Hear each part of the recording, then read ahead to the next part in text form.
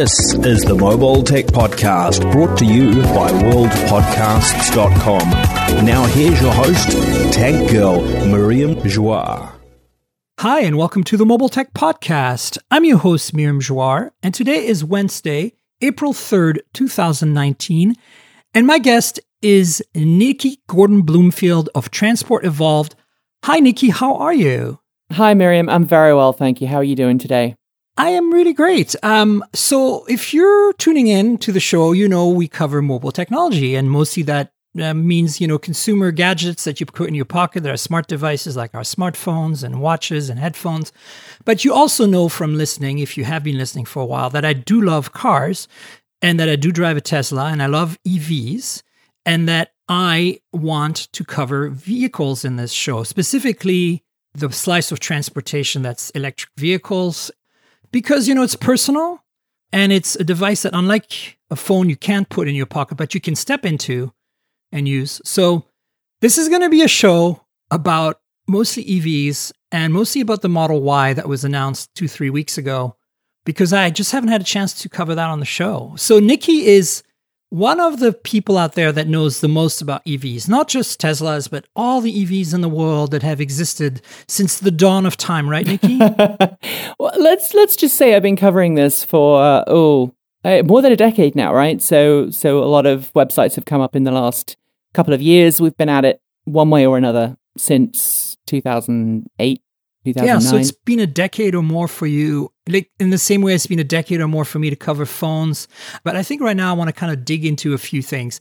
As I said, the Model Y, there is now officially a $35,000 Model 3 on the market. Of course, it's a little back-ordered right now, but as much as we've seen a pattern of delays with Tesla, I think we've also seen that they've eventually delivered. And then the other thing I want to touch on a little bit, maybe we can start with this, is there's this weird perception out there. If you don't know Nikki and you don't know her channel, you should check it out. I will link to some of Nikki's videos. There's also a website and stuff. But you seem to, kind of get pegged by a lot of fanboys and fangirls as the anti-Tesla EV expert. Right. Yeah. And I actually don't think you are at all, because I know you. I want you to dismiss that myth somehow, but mostly I want you to kind of, I'll tie it in with putting in the show notes the video about your April Fool's joke from yesterday or the day before, where you said you were going to rebrand the channel Tesla Evolved. Tell us a little bit what your perspective is and why you think there's this weird perception. All right. So my goal really with Transport Evolved is to get people onto cleaner, greener, safer, and smarter transportation. That is our tagline. Right. I couldn't give a fig about whether you are driving a Tesla or you're driving an electric car that you made yourself, or you're using a bicycle with an electric motor in it, or you're doing some other weird form of transport that we either don't cover very often or we haven't thought of yet. And for us, it's about reducing our personal carbon footprint, our personal emissions. Yeah, it's about climate change, right? It's about climate change. Yeah. And it's about also saving money, and it's also about doing a smart thing for the world as a whole. And so, see, you're sounding like Elon. Exactly. See, I don't understand why they don't see that. And I think, okay, so here's the thing.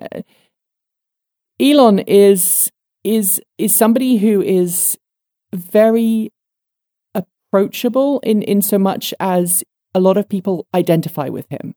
Right. They aspire to be him.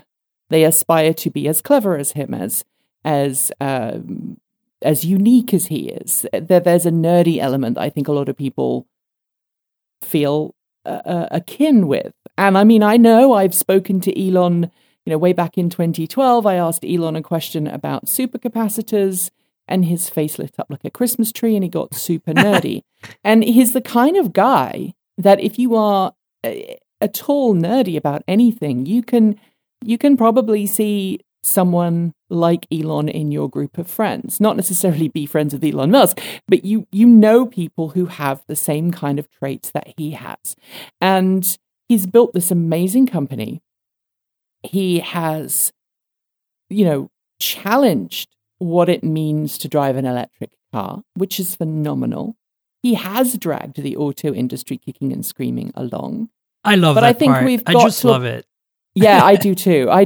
But I think we've got to a point now where there is where folklore and almost like this mysticism has descended around Tesla. It's the Steve Jobs thing, right? It's kind of the parallels between Tesla and Apple are staggering to me. Yeah, and look, there are definitely things that we let Tesla do collectively that we would not let other companies do. Even autopilot. Okay, so autopilot is phenomenal. It's a very fantastic system. I've used autopilot many times. But how many other companies out there would even dare to push autopilot to market without getting, the whole regulator buy-off? Elon does do things in the very, instead of ask permission, beg forgiveness way. And that's very Silicon Valley. And, there's a lot of cultural issues around that. As somebody who lives in Silicon Valley, a big part of my time, and who has lived there for a long time and been part of the tech industry for a long time, this is one of the biggest challenges in the culture right now of Silicon Valley and generally the culture of technology, because it kind of emanates and radiates outward from there. And that's also why we have Lyft and Uber and Airbnb, who arguably are not the most ethical companies, right? I know we're deviating, but this show is full of tangents. And right. I think the challenge is, to me, like that culture that you're describing about Tesla, ask forgiveness, not permission, is part of the reason we had this electric scooter invasion in the Bay Area, part of the reason we've had Uber and Lyft breaking rules left, right, and center. And the competition that has engendered has caused drivers in particular, to get the raw end of the deal. Because it's not uncommon for drivers to drive up from LA to come into the Bay Area for a conference week and drive for a week nonstop and live out of their car in a Walmart parking lot, We've broken something here. Like, we've not disrupted, we've actually destroyed or broken or damaged the system, right? Right. And I think so there's a lot of danger, but I also at the same time, the car industry. They right. will not change unless they're drag kicking and screaming. And so in this case, I can't fault Tesla for breaking regulations in a way, because the end goal is climate change is really happening and nobody's doing anything about it. And if we don't collectively do something about it, I think that's an even greater threat than Airbnb and Uber and Lyft. So right. I don't know. It's a tough one, right? Like it is a tough one. And I think the symptoms that you're describing are a side effect, a result of having a decentralized communication world. The internet has allowed us to decentralize how we get our information and also how we communicate. If you think back when we were growing up, if you wanted to contact someone, you wrote a letter, you put it in a mailbox, you posted it that way. You picked up the phone and dialed a number that you had memorized. Right, exactly. And the same thing was true about news, okay? So if a company wanted to announce something, they would talk to journalists. Those journalists would then either write a story or make a piece for a TV show or a radio show, and then it would be broadcast. These days, we are short-circuiting a lot of that old-fashioned research and journalism. And I think maybe that's one of the reasons why people have this reaction to Transport Evolved and the fact that we do want to give all car companies a chance. And we do try and look beyond the headlines. And I think that's really good journalism. And that's what I like about watching your videos. And I always get like a kind of a balanced perspective, because there's a huge echo chamber. Like on YouTube, it's all Tesla, right? Like, I mean, right. Who writes about, or every now and then you see that the occasional Leaf review. And I don't want to, point any fingers or anything, and I don't actually believe in what I'm about to say. But some channels have actually, started out by reviewing other EVs and are now reviewing, or now recently purchased a Tesla, and now it's all Tesla all the time. And I'm saying, like, I also understand, right? They have to make a living.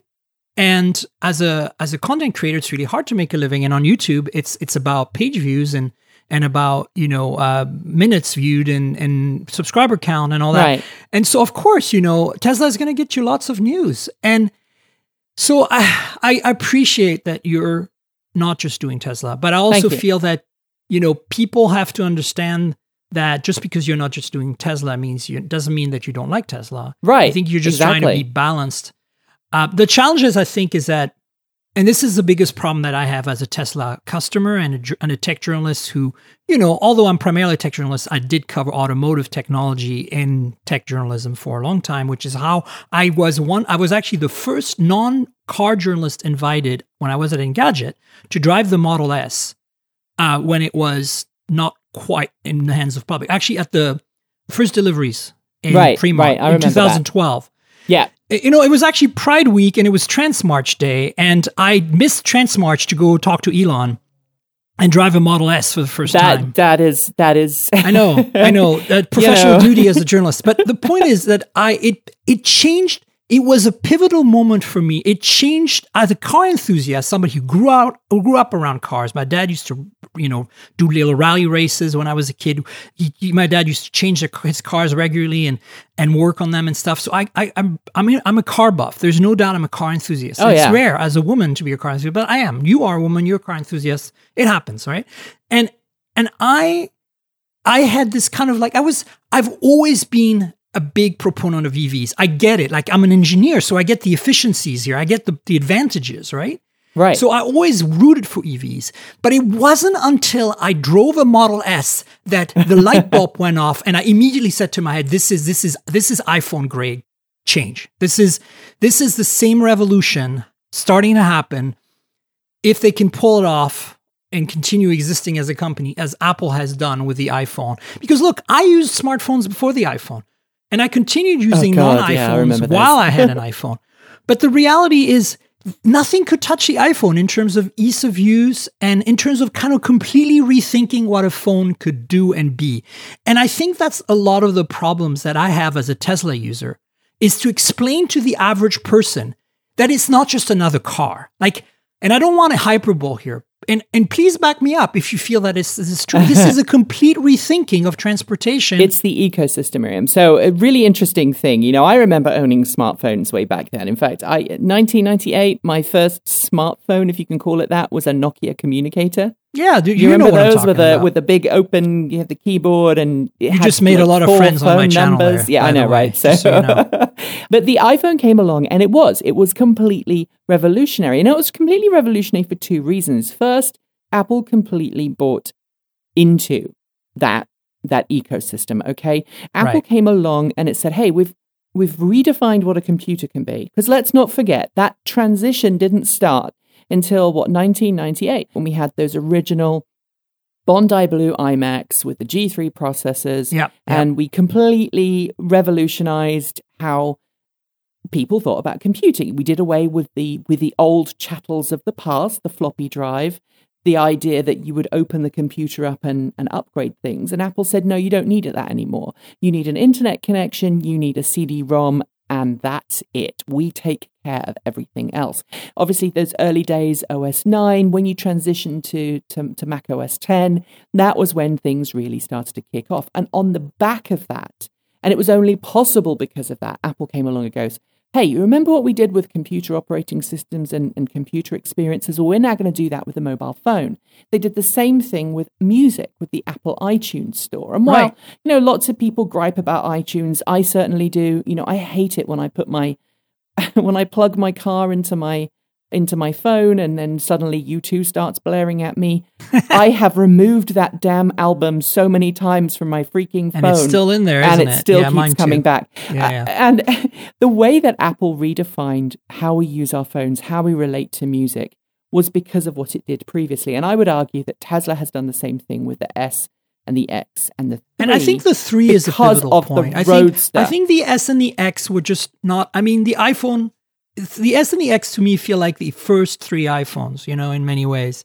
It's the iPhone 4 the democratization of the iPhone, I feel. The phone was even better, and I think arguably the Model 3 is even better. And, then people really got it. By that point, the ecosystem was well developed in the same way as by this point, the supercharging network is really developed, et cetera, et cetera. And I think that's the hardest thing for me to explain to people. I have so much knowledge in my head about what a Tesla is and does and how it behaves that I make so many assumptions when I explain to people what my Tesla does and how it works and answer their questions, because there's a lot of people come up to me and talk to me about it. That and the look in their eyes and I realize I have to rewind. I have to like, wait a minute. Okay. First of all, yes, it doesn't take gas. It's not a hybrid, like, right? And to be clear, I don't want to discuss hybrids on the show. I think hybrids are a terrible, terrible idea. And they're a terrible idea because they are a compromise and are more complicated than they should be. And more importantly, there's not a single hybrid unless you spend hundreds of thousands of dollars on like a Porsche hybrid, or like a LaFerrari, or like something like that, or like an Acura NSX. So you can get a hybrid that's half decent. To me, it's a compromised driving experience. And so I'm either go gas, have a good time, put a stick shift in there, burn some dino juice and pollute the environment and, wee-ha, or do the same, but use a battery and use torque and have an absolutely lovely time, So it's really interesting because like when I started covering electric cars back in, I think it was 2007, that was when I got my first car, which was like basically an NEV, a neighborhood electric vehicle. It wasn't, but it was low speed. And I got it because I didn't have any money.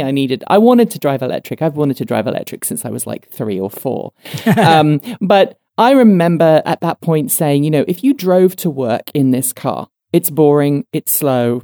But if you drive to work in this car, you could actually save a different vehicle for the weekends. And of course, then now we don't need to say that because we do have this electric performance element that Tesla really did bring about. But let's not forget that there were other companies that did similar things to Tesla, and Tesla was just happened to be the one that won out. And, if we circle back to the whole idea of, Transport Evolved doesn't like Tesla, we do. I think the point that we try and make on a regular basis is that we do a disservice to the intelligence of people on the internet, to intelligence of everybody, if we pretend that there is just one solution, because there's always more than one solution. And to bring it back to the kind of the iPhone analogy, what operating system, mobile operating system, is most prevalent around the world? Android. Exactly. But if you have a conversation with someone about mobile phones, you're going to talk about iOS. You're going to talk about the iPhone X. You may talk about the S3, the S4, the S5, whatever you got. You may talk about, the Pixel. You may talk about all these other Android operating system phones that are coming to market are doing a fantastic job. But if you want to get someone's attention, if you want to have that sexy attention, you're going to talk about an Apple product. And I know there are people listening to this that are going to disagree with me, and that's totally fine. No, but I think you're right. But we are at that point. And the reason we cover other car companies and try and hold Tesla accountable and use the same kind of questioning of what Elon says and what Tesla says that we would with any other company is to try and make sure that we have as level and as fair a playing field as possible. We did a piece yesterday where we kind of criticized GM a little bit about not making its message clear about where and when it was going to be bringing new electric models to market. And one of the Volt replacement, essentially, right? The EV that's going to be a small SUV, correct? Right, the new EV. And I think one of the things that one of the challenges of the internet, one of the challenges of the, I'm going to use the term Tesla religion, and that is not implying there is definitely an Apple religion, so I hear you, yeah. So it's not implying that every Tesla owner is somebody who is necessarily in the Tesla religion, but there are people who are in the Tesla religion, and very often they are the most vocal people online, and very often they're not Tesla owners. The majority of Tesla owners I've met are wonderful, amazing people, and I've talked to them about some of the kickback we get online, and they say, well, obviously these are people who don't own a Tesla, who don't understand what it's really about. And when you're dealing with people who have that very black and white reaction to what you're saying, they're buying into the myth, to the mythology that surrounds the company and its founding and its goals. They're buying into that in the same way that people bought into the whole Steve Jobs, the reality distortion field that we all know so well. And I think that we have to acknowledge, though, that there are other solutions out there, and there are other choices out there. People say to me on a regular basis, why don't you own a Tesla Model 3? Don't you like it? And my reaction is, yeah, I love the Tesla Model 3. I was lucky enough to drive one for a couple of days up here last year. I did a review of it. We loved it. We said it was one of the most fun vehicles we'd ever driven. And we criticized the price because at the time, the Model 3 standard range wasn't out. Yeah, no, I know. But it is a phenomenal vehicle. Now, does that mean I should buy one personally? Well, no, it doesn't, because it doesn't suit my daily needs. You know, See, I'm a mom. This is where I disagree with you right now. With the $35,000 Model 3, I don't think there is any competition today that's relevant anymore until the Volkswagen ID is available, until the Kona Niro and Soul EVs are available. And I don't think the Bolt plays in the same league. I don't think the Leaf Plus plays in the same league. They might be slightly cheaper, but I think that realistically, if you can afford a car that's 35, you know, like you're going to look at up to 40K, right? And so I just want to actually ask you a question that I felt was very interesting that you brought up is what manufacturers did it before Tesla? I'm trying to figure that one out because Tesla really did one thing that I think nobody else has done, which is combining great performance, great battery density, supercharging, so a network of charging, and autopilot, and on over-the-air software updates. I don't think anyone did that all at the same time together before Tesla. And you're totally right. That wasn't exactly what I meant, though. So let me re-clarify what I meant. Tesla, in reference to that statement, Tesla redefined what it meant to have a performance electric car. Okay, right. And there were other companies, or rather, there were other individuals who had very powerful, very fast electric cars. You know, John Wayland with the White Zombie. We had the Wrightspeed. And the folks at AC propulsion, right? Right. Yeah. And there were people who, and you know, the heritage of that, the people going right back to the EV1 days, there were cars before Tesla that showed that you could have a fun, sporty electric vehicle. But they didn't succeed. Tesla did. Tesla, the Roadster really was that turning point. For in so much as if we go back to the Apple analogy, the Tesla Roadster is to the Model S and Model X what the iMac was to the iPhone. Price. Yes, except price. But, because the iMac was expensive, but it was attainable. Hellishly expensive. It was attainable. Expensive. Whereas I think the Roadster, I mean, to me, I actually think that somehow, and I know the history is well documented, but I am amazed that Tesla made the Model S, actually, financially, that they were able to go there. But then once they made that car, to me, that's when the writing was on the wall. Because within a year or two of that, the car wasn't only delightful and comfortable and roomy and all that great stuff, frunk and all that, you know, from the ground up electric platform. There's something to be said about that. But also, then they added supercharging. Then they added, software. Well, they always had software updates from day one, but they really showed what software update could bring to the customers. And then eventually, you know, we got autopilot, you know, and again, I want to put a big asterisk next to that. Autopilot is a terrible name. I think it should be called Copilot. Right. And it is a big can of worms. There's a lot of issues around autopilot, and I'm not talking about issues. I've never had any problems with mine, but I'm just saying, like, we've seen some issues. It's definitely the most ask forgiveness or permission aspects of Tesla, but that's very Silicon Valley, and I think it needs to happen. Like, I believe that we do not have another solution here, because the governments of this world and the traditional car makers of this world will not move this envelope forward unless Tesla drags them into it. And Tesla is taking huge chances at doing it, but I think they need to, and I admire that they are doing it. I have lots of issues, even engineering wise, I have a lot of issues with it. So I hear what you're saying. I think, and this is a controversial thought. I know it's a controversial thought. I think Tesla should have changed its pivot a lot earlier. Let's not pretend that the Model X was anything but Elon Musk's flight of fancy. I know, it's terrible. It's a terrible car, in my opinion. I don't like SUVs, number one. Number two, Falcon doors, I thought that was the stupidest idea ever. I think that the Model X should have shipped with regular doors, at least as an option. And that's why I'm really excited the Model Y, because I think that finally we've got a viable... I really arguably think this is going to be the most successful Tesla of all time. Oh, I absolutely agree. And I think one of the challenges that faces Tesla is to rebrand itself a little bit, because it does have that reputation for being a very high-end, luxury, expensive car. And people take time to adjust to that fact. People take time to adjust to the brand's I think Apple identity. had that too, but I think eventually Apple, once the cars started subsidizing, the operators started subsidizing the phones, everybody could almost afford an iPhone, right? I'm exaggerating a bit, I know. There are some people who cannot afford an iPhone still today, even on the subsidy plan, because their budget just doesn't let them. That's why there's found, by the way, some phenomenal Android phone in the $250 price. Oh yeah, definitely. Like the Moto G series that I'm Right. about to review the G7, by the way, in case you're still thinking Interesting. in case you're still listening and you're like, I tuned out because this is not a phone show. I've got a couple of really great devices I'm working on reviewing right now, including the Moto G7.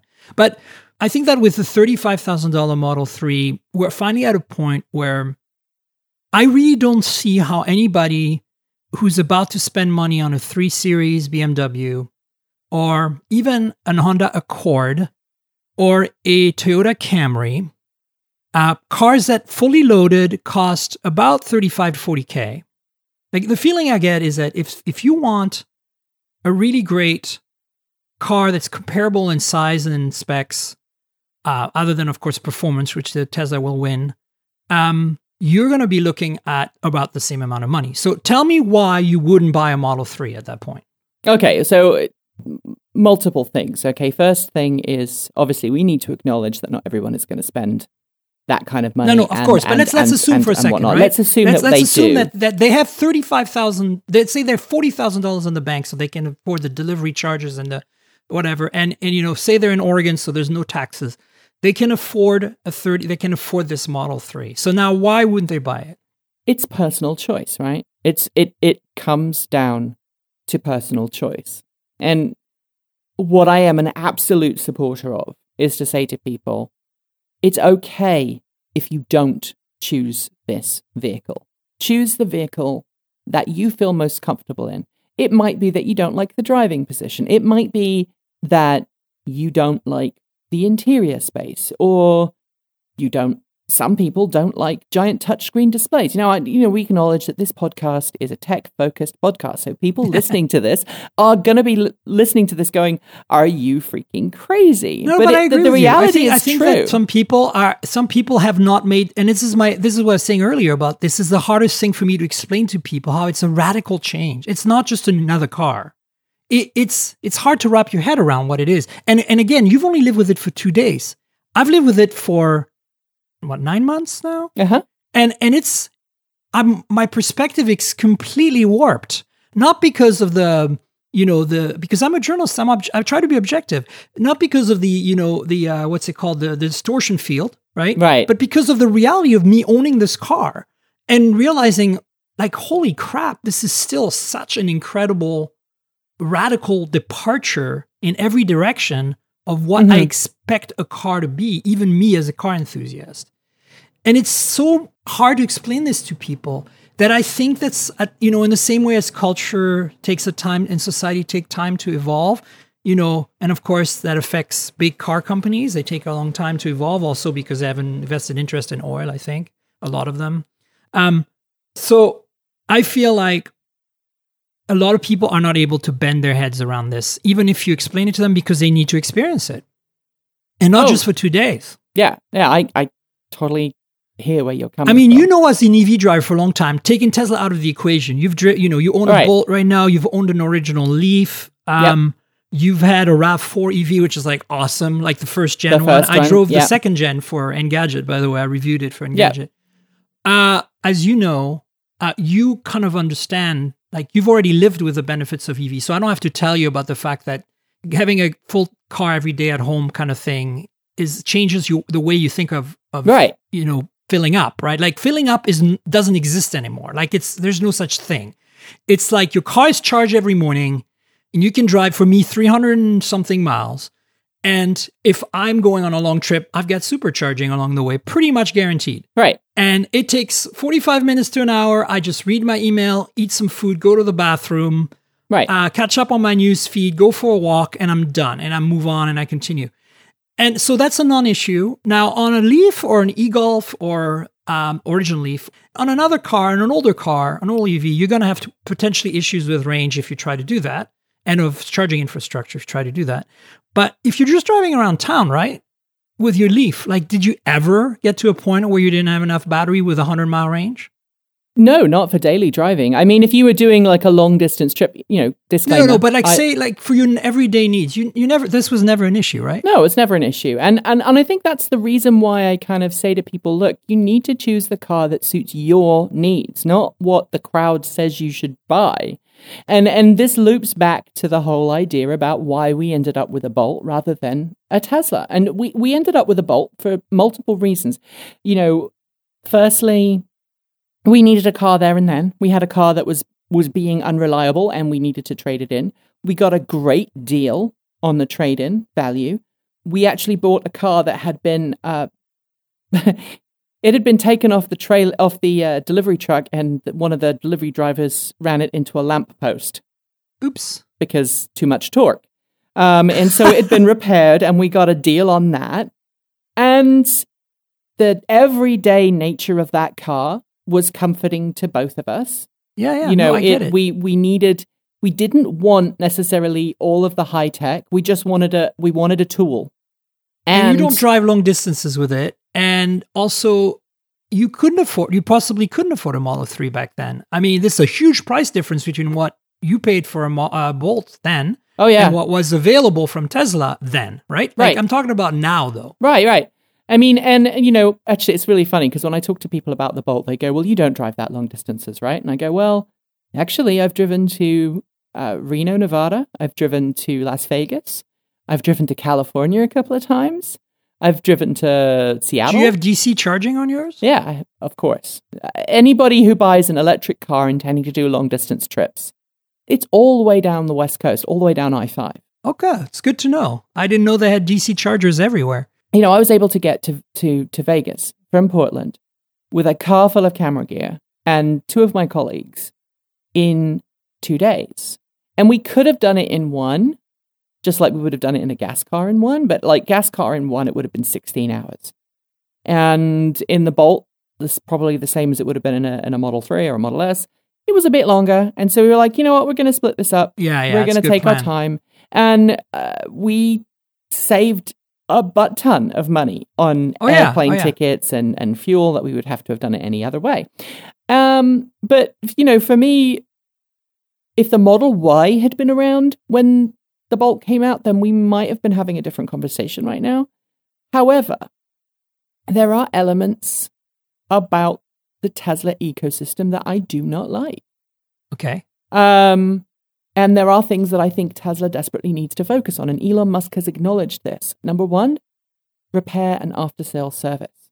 Absolutely. Well, after-sales service has been impeccable for me, so I have zero complaints. Right. I really have zero complaints. I've dealt with San Francisco and Portland service centers, and it's been an absolute delightful experience. Right. Every time. Right. So I think that's remedied. I think the issue is repairs and availability of parts for repairs, although I hear that's changing extremely rapidly. Right. When my car's rear quarter window was broken in San Francisco, even though I had nothing in the car because they wanted to see what was in the trunk, and I didn't have my rear seats down, which now I always leave down when I'm in San Francisco, and because I had an Oregon plate on, I was able to get this repaired within 6 hours. That's incredible. And that's how it should be for everybody. And I'll acknowledge that not everybody does that. I think we're there. This was in December. I think we're there.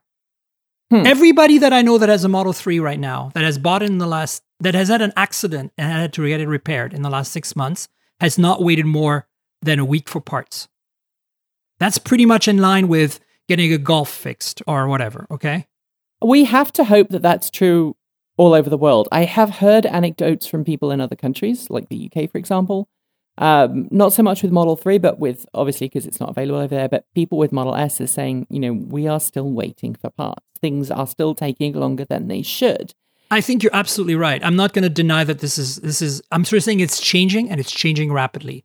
And it's only really changing for the Model 3, I think. And it's only really noticeable in the big urban centers in the US at this point, possibly only on the West Coast. Oh, that's cool. That's good. That's good to know.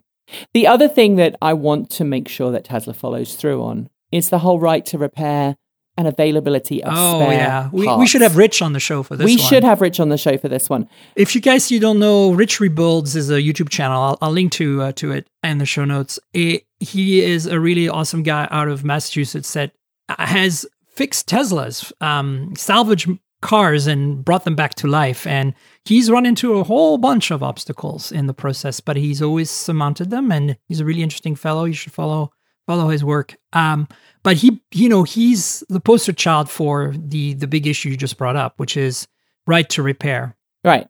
And I think this is not just a Tesla problem. This is becoming a problem with other automakers. I think this is an auto industry, and I would say it's a consumer electronics problem. Right. I mean, we're seeing it with Apple. I mean, I don't know if you watch Louis Rossmann occasionally. Yeah, no, I do. He has been saying that Apple's latest MacBooks don't have any repairability in them because of the way that they're all paired up and set up. Yeah. And I think as a world, as a society, we do need to be pushing companies towards making their products sustainable, which is counterintuitive from a business point of view, because a business, you want people to buy a car every year. But from a longevity point of view, that is something we need to address. And I think that's something I'm going to be very interested to see how Tesla reacts to and addresses that issue moving forward. Because I agree. Where Tesla really could hit a home run is by getting the repairability and the right to repair set up. I think it's going to happen. I think the pendulum, once they have enough cars out there, the momentum will kind of drag them into it. I think Elon's aware. I think that Rich has kind of been the poster child for this, and I think it's going to happen. I think the pendulum has to swing back a little bit, but it's a pendulum. And I think that, I hate to say this, but I want to blame, somewhat Apple, but also I want to blame the German car makers. They're the ones who started this in the high-end luxury area, where, you can't install a new headlight unless you get it, the serial number into the computer and stuff. Like, this is ridiculous stuff. And, it's you're right. It's not consumer friendly, and especially on a $35,000 car, right? Right. But at the same time, I want to question your assertion, which you didn't assert it that strongly, but I want to ask a question, which is, are people really going to buy cars and keep them for more than 2 to 3 years in the future? To me, there's a consumer electronics-arization of the car that's happening that we're starting to see with Tesla. Right. That I think is inevitable. And I think you're going to say, well, how is that sustainable? Well, it's sustainable because you can recycle a Model 3 almost completely, right? So even if I think what's going to happen is the drivetrain, the battery, and the body of the car and the interior of the car is still going to be perfectly fine after 5 years, or reasonably fine. But people are just going to want to get something else. Or maybe they won't even buy cars anymore. Maybe they'll just lease them or, do the car share thing, which, as you know, the Model 3, at least in higher trims, is set up to do because everything is controllable electronically. I think, like seat position, et cetera, et cetera. So I think you could eventually get to a point where your phone, you see a Model 3 on the road, it's not yours, it's part of the pool, right? Quote unquote. You walk up to it, it recognizes your phone, it sets everything up on the car, including your preferences and your media and all your entertainment stuff, and off you go, right? And in a utopian world, that's exactly what we'd see. But I think there are some challenges that lay ahead for that. And I'll circle back to a point that I want to make about something earlier that you said in a second. But we are, as a society, we have a problem sharing. We really don't like sharing with other people. No. We don't like the idea. I think that's more of an American thing, though. I think it's a societal thing around the world. The idea of getting in somebody else's car or getting in a car that somebody else has been in disgusts a lot of people. It doesn't bother me. I use bike share schemes. I use car share schemes. If you're worried about germs, then just carry a little bottle of Purell with you. But that is a societal thing that we need to challenge as we move down the line. And if you think about it, actually, that's just going back to how we used to use telephones. Before the world of the mobile telephone, we were quite happy walking into a telephone booth, putting a quarter in our public phone, and dialing the number, right? We didn't think twice about quarters you speak of? I've never heard right, of that. Exactly. What is this, money? Currency? What? Actually, that's my biggest pet peeve right now and especially in Portland, since, I spend a big chunk of my time living there, is the kind of stubborn refusal by so many shops to have tap to pay, Apple Pay, on even when they have the terminals for it, right? Like Square terminals, they just refuse to implement it. And I'm like, is this some kind of weird technophobia, right? or I'm hip and cool because I'm using cash kind of thing? It just drives me nuts. Like, I love the fact that when I plug my Model 3 into a supercharger, because they talk to each other and it's automatically debited out of my bank account as it should be. Right. And there are like, why should I interact with anything for that? There are standards. There's a new charging standard that's coming into existence that will do the same for other car companies and other charging standards. And in my ideal world, we would have a triple charging standard at all charging sites. I did a post the other day suggesting that Tesla's upset because the state of New York is doing an incentive program right now to encourage people to install and operate rapid charging infrastructure for electric cars.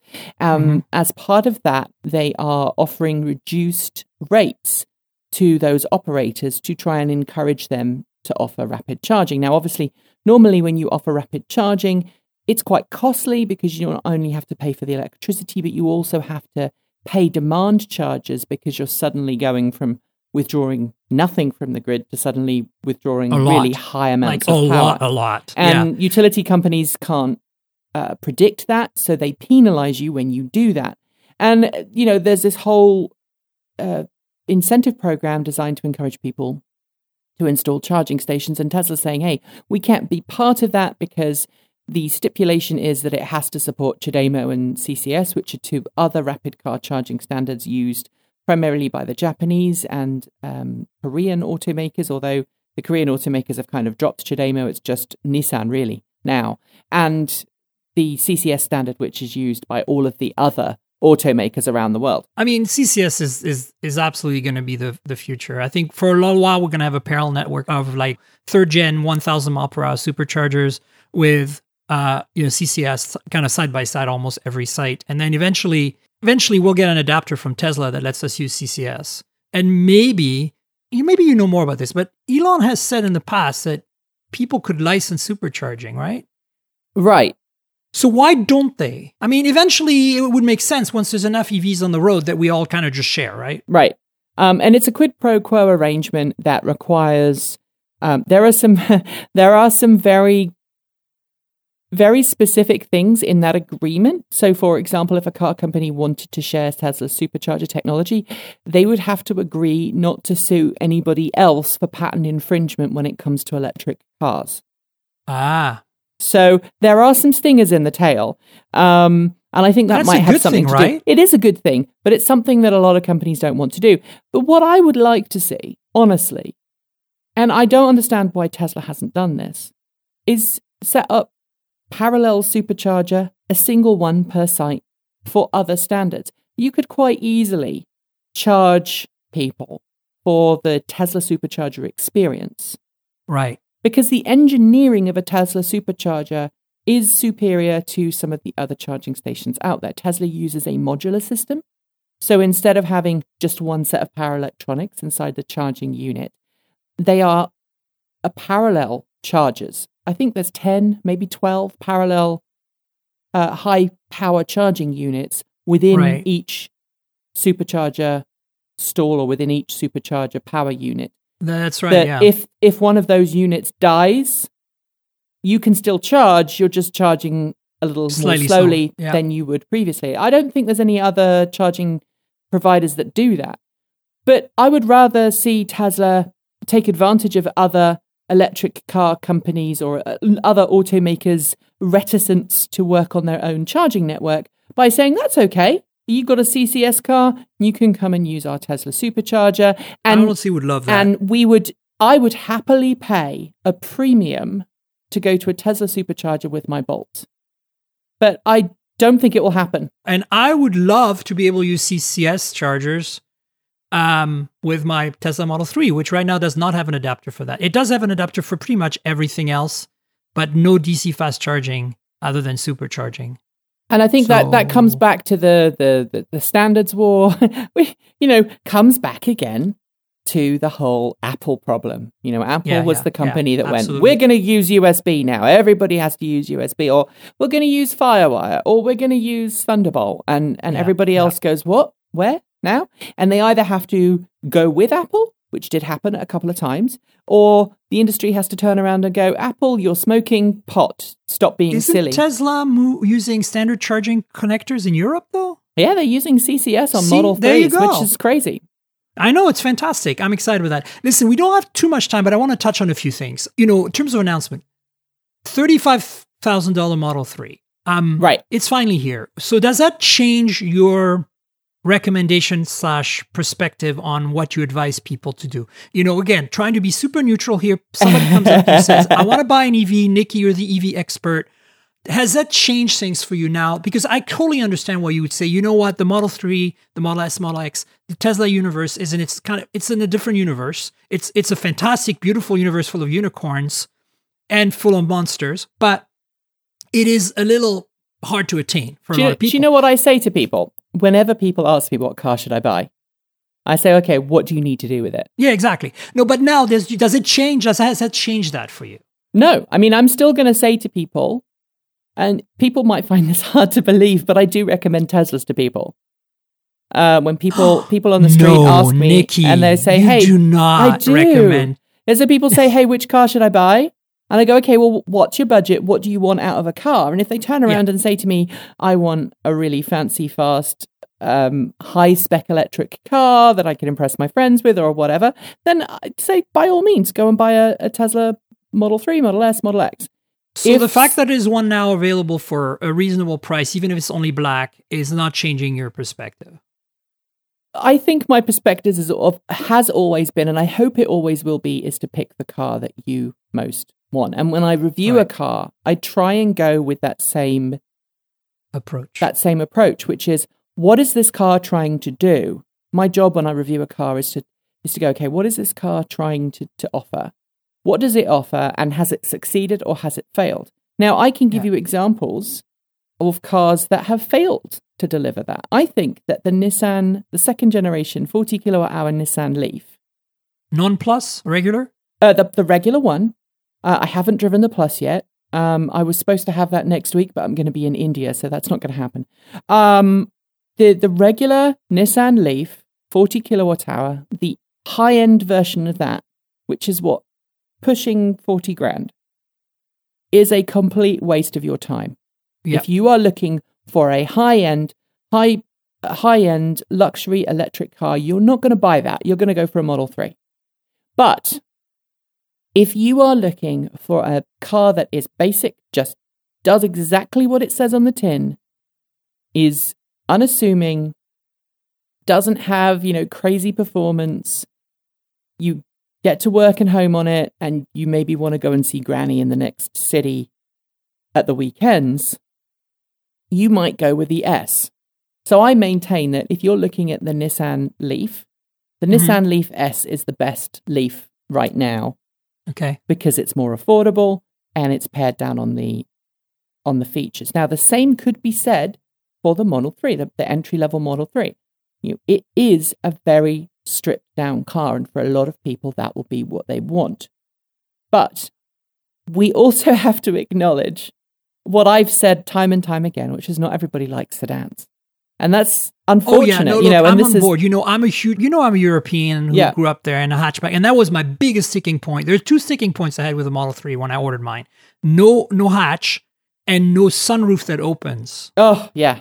Right? But I've gotten over that. And frankly, let's actually move to the Model Y now, because you bring a good point. And you also said earlier that you're very excited that you would have considered the Model Y instead of the Model 3. So I think it has to do with the hatch. Yeah. But let's talk about that for a second, because honestly, here's my thing. I have felt, so now that I've had the Model 3 for 9 months, there's nothing I haven't been able to put in there, honestly. Like, I know, short of a washing machine, which I did carry in my Golf once. Right. I had a Golf R for a while. And I put a dishwasher in the back of that car. I could not do that with my Model 3, granted. But I feel that I'm not convinced that this is as big of an issue because the trunk is massive in my Model 3. Like the stuff I managed to put in there, and even if you put the seats down, you could put long object. I'm really impressed. I mean, I'm not a sedan person, but I have to say, like, this has been the least concerning issue, sticking point that I had. Right. And of course, honestly, I still am more pissed off about not having a sunroof that opens. If I have to be pissed off about something. But here's the thing to me about the Model Y. You know, we can dig into it a little more, and I want you to but I want you to do it. For me, I'm super excited about the Model Y because it's a hatch, but I'm also not excited because it's higher up. I don't want to sit higher. I do not want to sit higher. I want like a Golf. I want the Volkswagen ID if it gives me a supercharging network and it gives me this great software experience and autopilot. You know what I'm saying? Like, This is what I've been telling people. People think, I'm a Tesla fangirl, and I'm not. Like, I am just annoyed that the mainstream car makers, the Volkswagens and others of the world, and especially because I've got a slightly better budget, that the Audis of the world and maybe even the Porsches of the world haven't delivered yet something that exists that I can buy in a store that is as good as a Tesla. Right. And they've been talking about it for years, but I feel that they're screwing us around. Like, where is that product? I know you can make it. I think that they are coming. And I think that, the legacy automaker issue is very complex, and we can touch base on that. And very real. But we can touch base on that, which is essentially for a company to pivot. And I'm not making an excuse, I'm stating a fact. For a company to pivot from one mode of operation to another is incredibly difficult. And in some ways, it is easier for a car company to start from scratch and offer a particular product from the get-go. There are a couple of companies out there that I believe will absolutely reinvent themselves as electric car companies. I think Volkswagen is. Volkswagen has, and it will and the Volkswagen Group in general. I think Audi, Porsche, everyone. Look, Volkswagen has rebranded itself multiple times in its history, okay? We're talking about a car company that once had the backing of Adolf Hitler. I know, right? Okay, and this is a car company... We're talking about a car company that gave us Dieselgate and is paying for it by making a fantastic CCS charging network. Yeah. Although their payment system is, and their UI and the actual tech is terrible. Look, it's still fantastic because nobody else is doing anything except Tesla. You know what I'm saying? Yeah. This is the thing. I cannot recommend an EV that you cannot take away on a trip on the weekend. And that's why I have a big problem with the Leaf and others, is because there's no charging infrastructure or very little. You made it work with your Bolt because it has a long range on driving down I-5, which is a bit of an exception. But I can drive my Tesla like many, many more places that I think you can drive your Bolt still because of supercharging. And I feel like, to me, this is the thing. If you're going to make an EV, you cannot make an EV that's used just for commuting. The concept of the car in American culture is escape. Right. If you don't have that, if you're not supporting that, you're not doing it right. I buy that.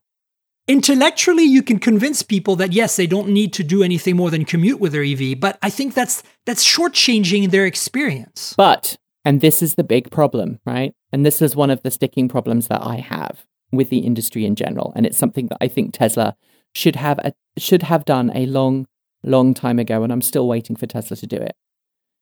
I want cars that everybody can get into and that everybody can realistically afford. And we're sitting here on a tech podcast talking about cars that are beyond the reach of a large proportion of the population. Absolutely. We are on the West Coast. Absolutely. We are living in a very different world to somebody who's living in other countries, people who are living in the flyover states, if you want to call it flyover country.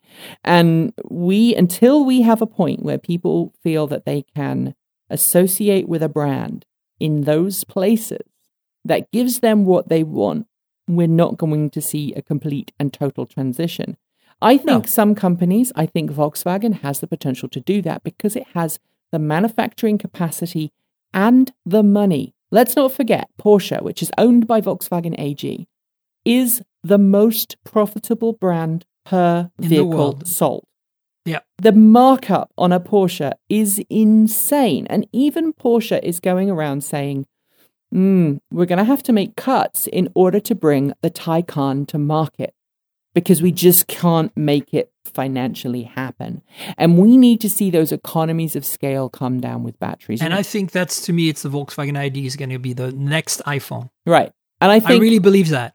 I'm a huge fan of the Golf. I want my e-Golf to be my Model 3. You know what I'm saying? Right. If Volkswagen could give me a car that looks like my Golf R did, and basically drives like my Tesla Model 3 and has all the features of my Tesla Model 3, I am not sticking with Tesla. Now, that's a very interesting statement. And I think I'm you not are the not only the one. only one. Many Tesla owners I know right now are dying to get an Audi, because we know we like the interiors better. But why is that? Is it just the interiors? Honestly, for me right now, it's just the interiors and overall the refinement of the manufacturing and the design. And that is a sticking point for me also. I don't mind admitting that. I mean, I think my Model 3 is actually a pretty attractive car. Some people don't agree. My friends call it a glorified Prius, and I hate them for it because it does not look at all like a Prius to me. I think the Model Y looks more like a Prius. But the point is, it's like design, interior and exterior design could be better, and build quality on mine is okay, and I know it's gotten even better on the newer ones I've sat in. But that is the big sticking point, at least for the kind of money I spent on my Model 3, because I don't have a base model. And, I've lived with a Golf R, which is a really high-end Golf, which is basically essentially an Audi, right? A lower-end Audi, because it was made in Germany, my car, specifically on top of that. And I know what that level of refinement brings. It's nice. I own a Porsche. I have a Boxster S that's 18 years old that I bought for nothing. And that thing is leagues ahead of my Model 3 in terms of material quality, fit and finish, even 18 years in. Right. And I think fit and finish is going to be a challenge for a lot of people. And you bring up an interesting point, which is something that I bring out when people say, why do you drive a Bolt? And I drive a Bolt because I don't worry about scratching the car. I don't worry about beating it up. And my car is I have personalized my car. My friends joke about that. I'm honestly not too worried about that on my car either. I think what I'm trying to get to is that for me, the Volkswagen's ID range, because it's a range of cars, I'm hoping that they come out with a Golf equivalent in that range, because that's what I really want. I don't want an SUV because I'm seating too high. That's why I don't like the idea of the Model Y. I want the hatch, but I want it to be a car, like a car, not an SUV, a car. Right. Okay? And I want the same level of performance that I have today with my little sedan. But also, I think the ones I'm really excited about are the Koreans. I think the Kona, Niro, and Soul, the new Soul, when they come out with a range of 200 plus miles, at the prices that they're looking at selling them at, I think are the perfect car. I think the Bolt is also in that in that box. Yeah. And I think they're great. They're going to be great cars for most people to get into EVs, and I'm super excited to see them come to life. But they're not here yet. And the Bolt is the only one. Right. And I think people underestimate the Bolt because it doesn't look sexy. Well, why did they screw that up? I love it. Okay, so it was designed by a European, and that's a horrible thing to say. But for me, it reminded me of some of the European cars that I remember from my youth. And it felt practical. It didn't feel like I was screaming, "Oh, look at me, I've got an expensive car." Or I've got a clever car. It's just another car. And it fills me with absolute joy every time I drive that car and I chirp the tires, because the Bolt is much less refined in its driving experience than the Tesla. The Tesla blows the Bolt out of the water when it comes to driving experience. But that's another reason why I'm a very picky driver. Right? I'm an enthusiast. I drive a Porsche as another car. I have an old Volkswagen camper van, which drives, believe it or not, incredibly well. It's loads of fun to drive around, mostly because of stick shift. But I think that for me, that's the thing. It's like, I hope that the Kona, Nira, and Soul are fun to drive. I'm not saying it has to be fast, but fun to drive, I think, should exist on every car made. And that's why I like the Golf and Polo, for example. They're fun to drive cars, no matter what trim you get them in. I think there are some companies that are known for making better drivers. And I joke that the Bolt is like a muscle car hot hatch in disguise. I want a bumper sticker for my car, a window sticker that says the new hot hatch, because it feels like the Bolt spiritually reminds me very much of the Peugeot 205. I've only driven it for a day, so you're a lot more experienced in it than me. I like that it's fast enough, but I feel that the suspension is a little too floaty for me. It's also the high seating position. Like, as I was driving it spiritedly through the mountains, way more spiritedly than most people drive a Bolt, to be fair, it could keep up, which was great. I was like, this car is doing it. But you know what? As was happening to me, I was getting seasick driving the car myself.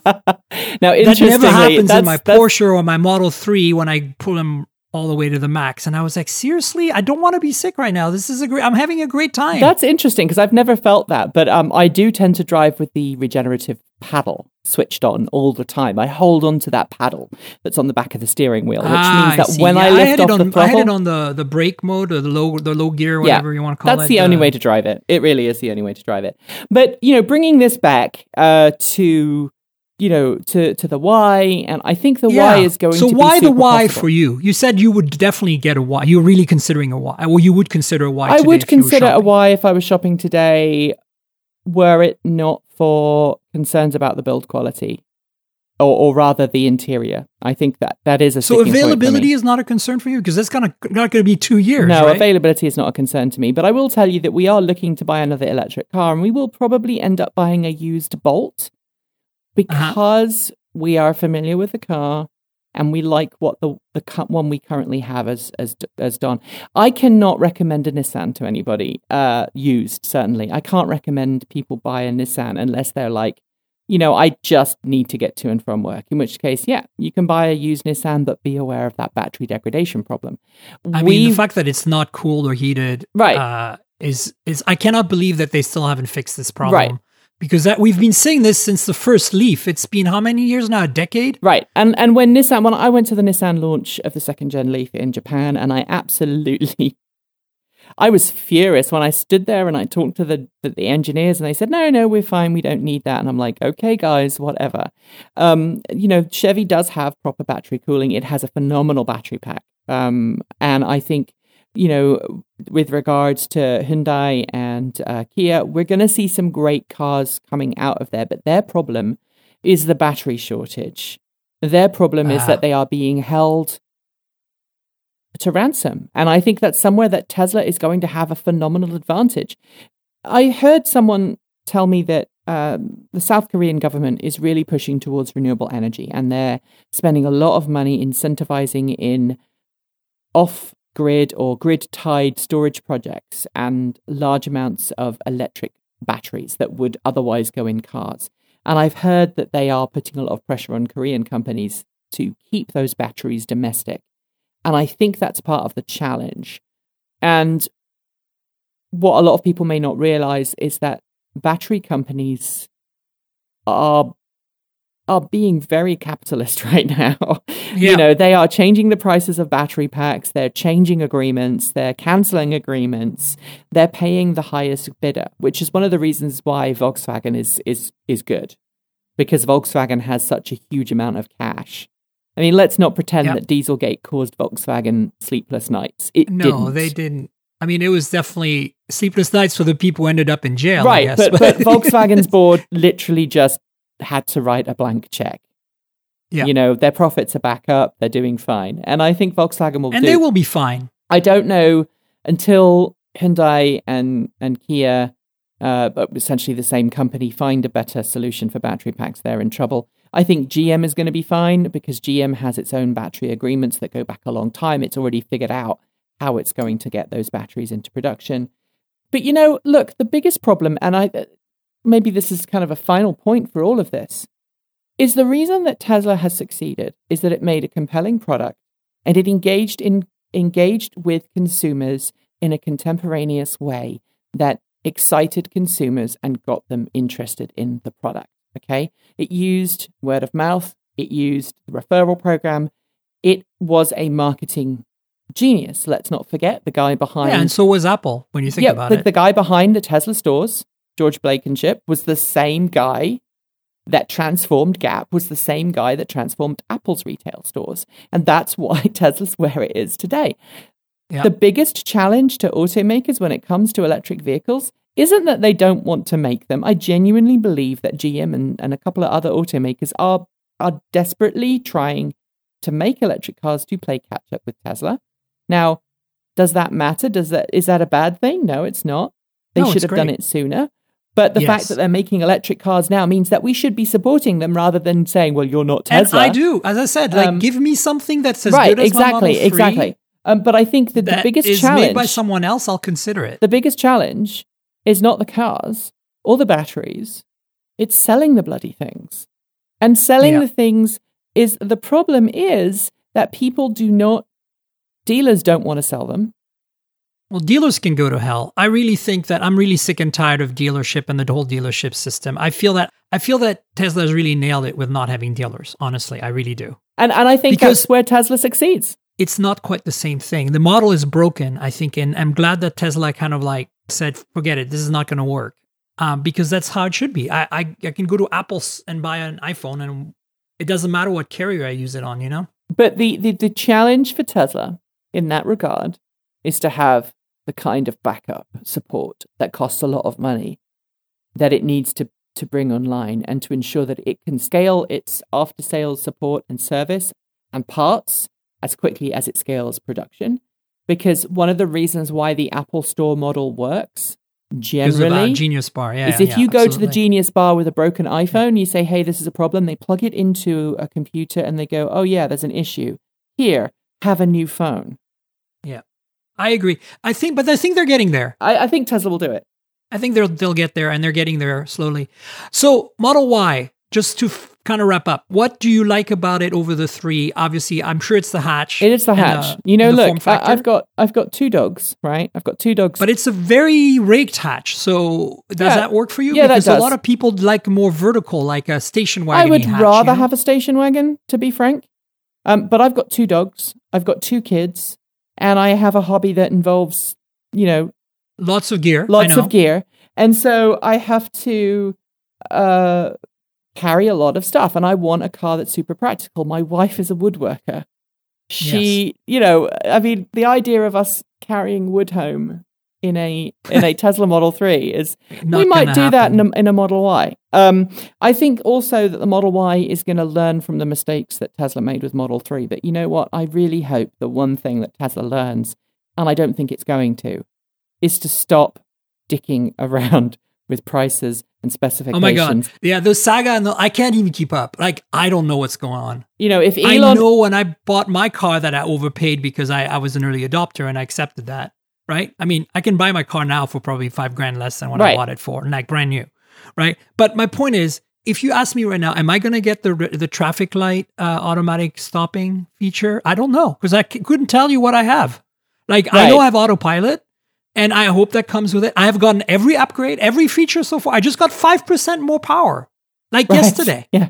It's amazing. All of a sudden, my car is faster with more battery capacity. The last time I charged it said 319 miles instead of 310. And it wasn't a bug. I asked a bunch of other Tesla owners. They're like, yep, it's giving us more capacity all of a sudden. Yep. And that is all great. And I want to see that expand.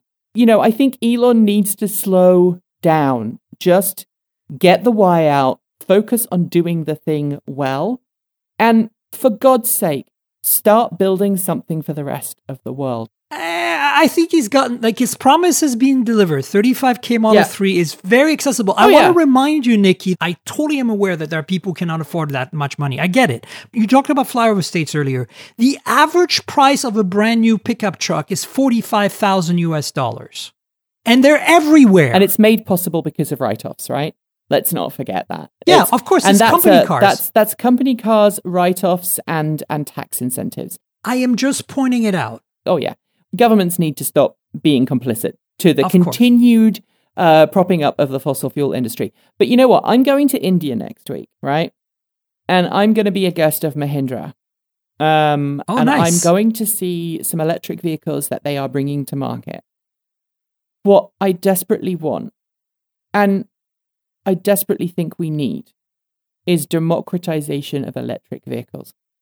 Tesla is a poster child. It's a fantastic car. And for those who live in the West, who live in so-called developed nations who can afford a Tesla, fantastic.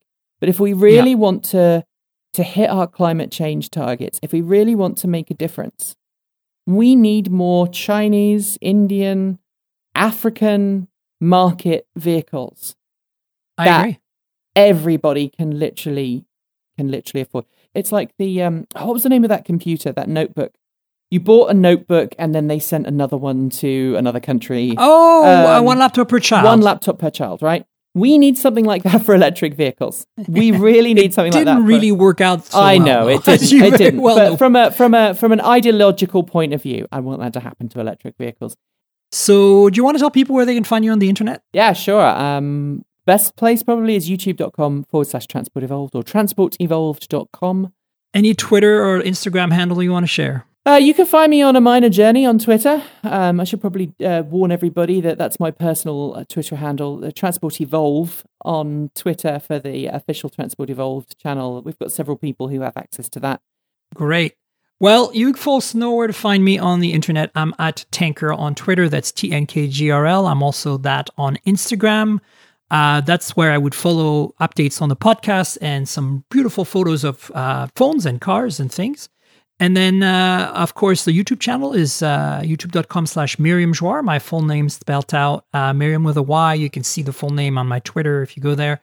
And that's where you'll find some complimentary content to the podcast, videos, hands-ons, unboxing, that kind of things. And I've got a couple of Tesla videos in there that I made. So check that out. And then, of course, the podcast is at mobiletechpodcast.com. That's mobiletechpodcast.com. We're on everything: Apple Podcasts, Google Podcasts, Pocket Casts, Overcast, TuneIn Radio, a bunch of other places.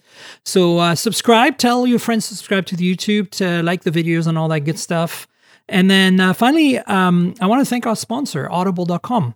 Audible is really the platform for audiobooks. If you like to read, but for some reason cannot look at a book or look at a Kindle, maybe you're driving all day or something like that, check out audible.com. They have a really great selection of books. Many of them are read by the authors themselves, which is a really great experience.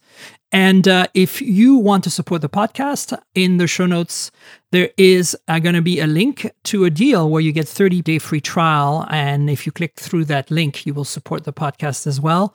It's audibletrial.com/mobiletech. That's audibletrial.com/mobiletech. That's in case you don't have access to the show notes right now and you want to maybe support the show.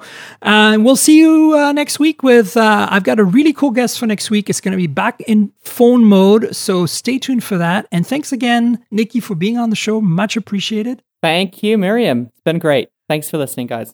All right. We'll see you all later. Cheers, everyone. This has been the Mobile Tech Podcast with Tank Girl, proudly presented by worldpodcasts.com. You can visit us online at mobiletechpodcast.com.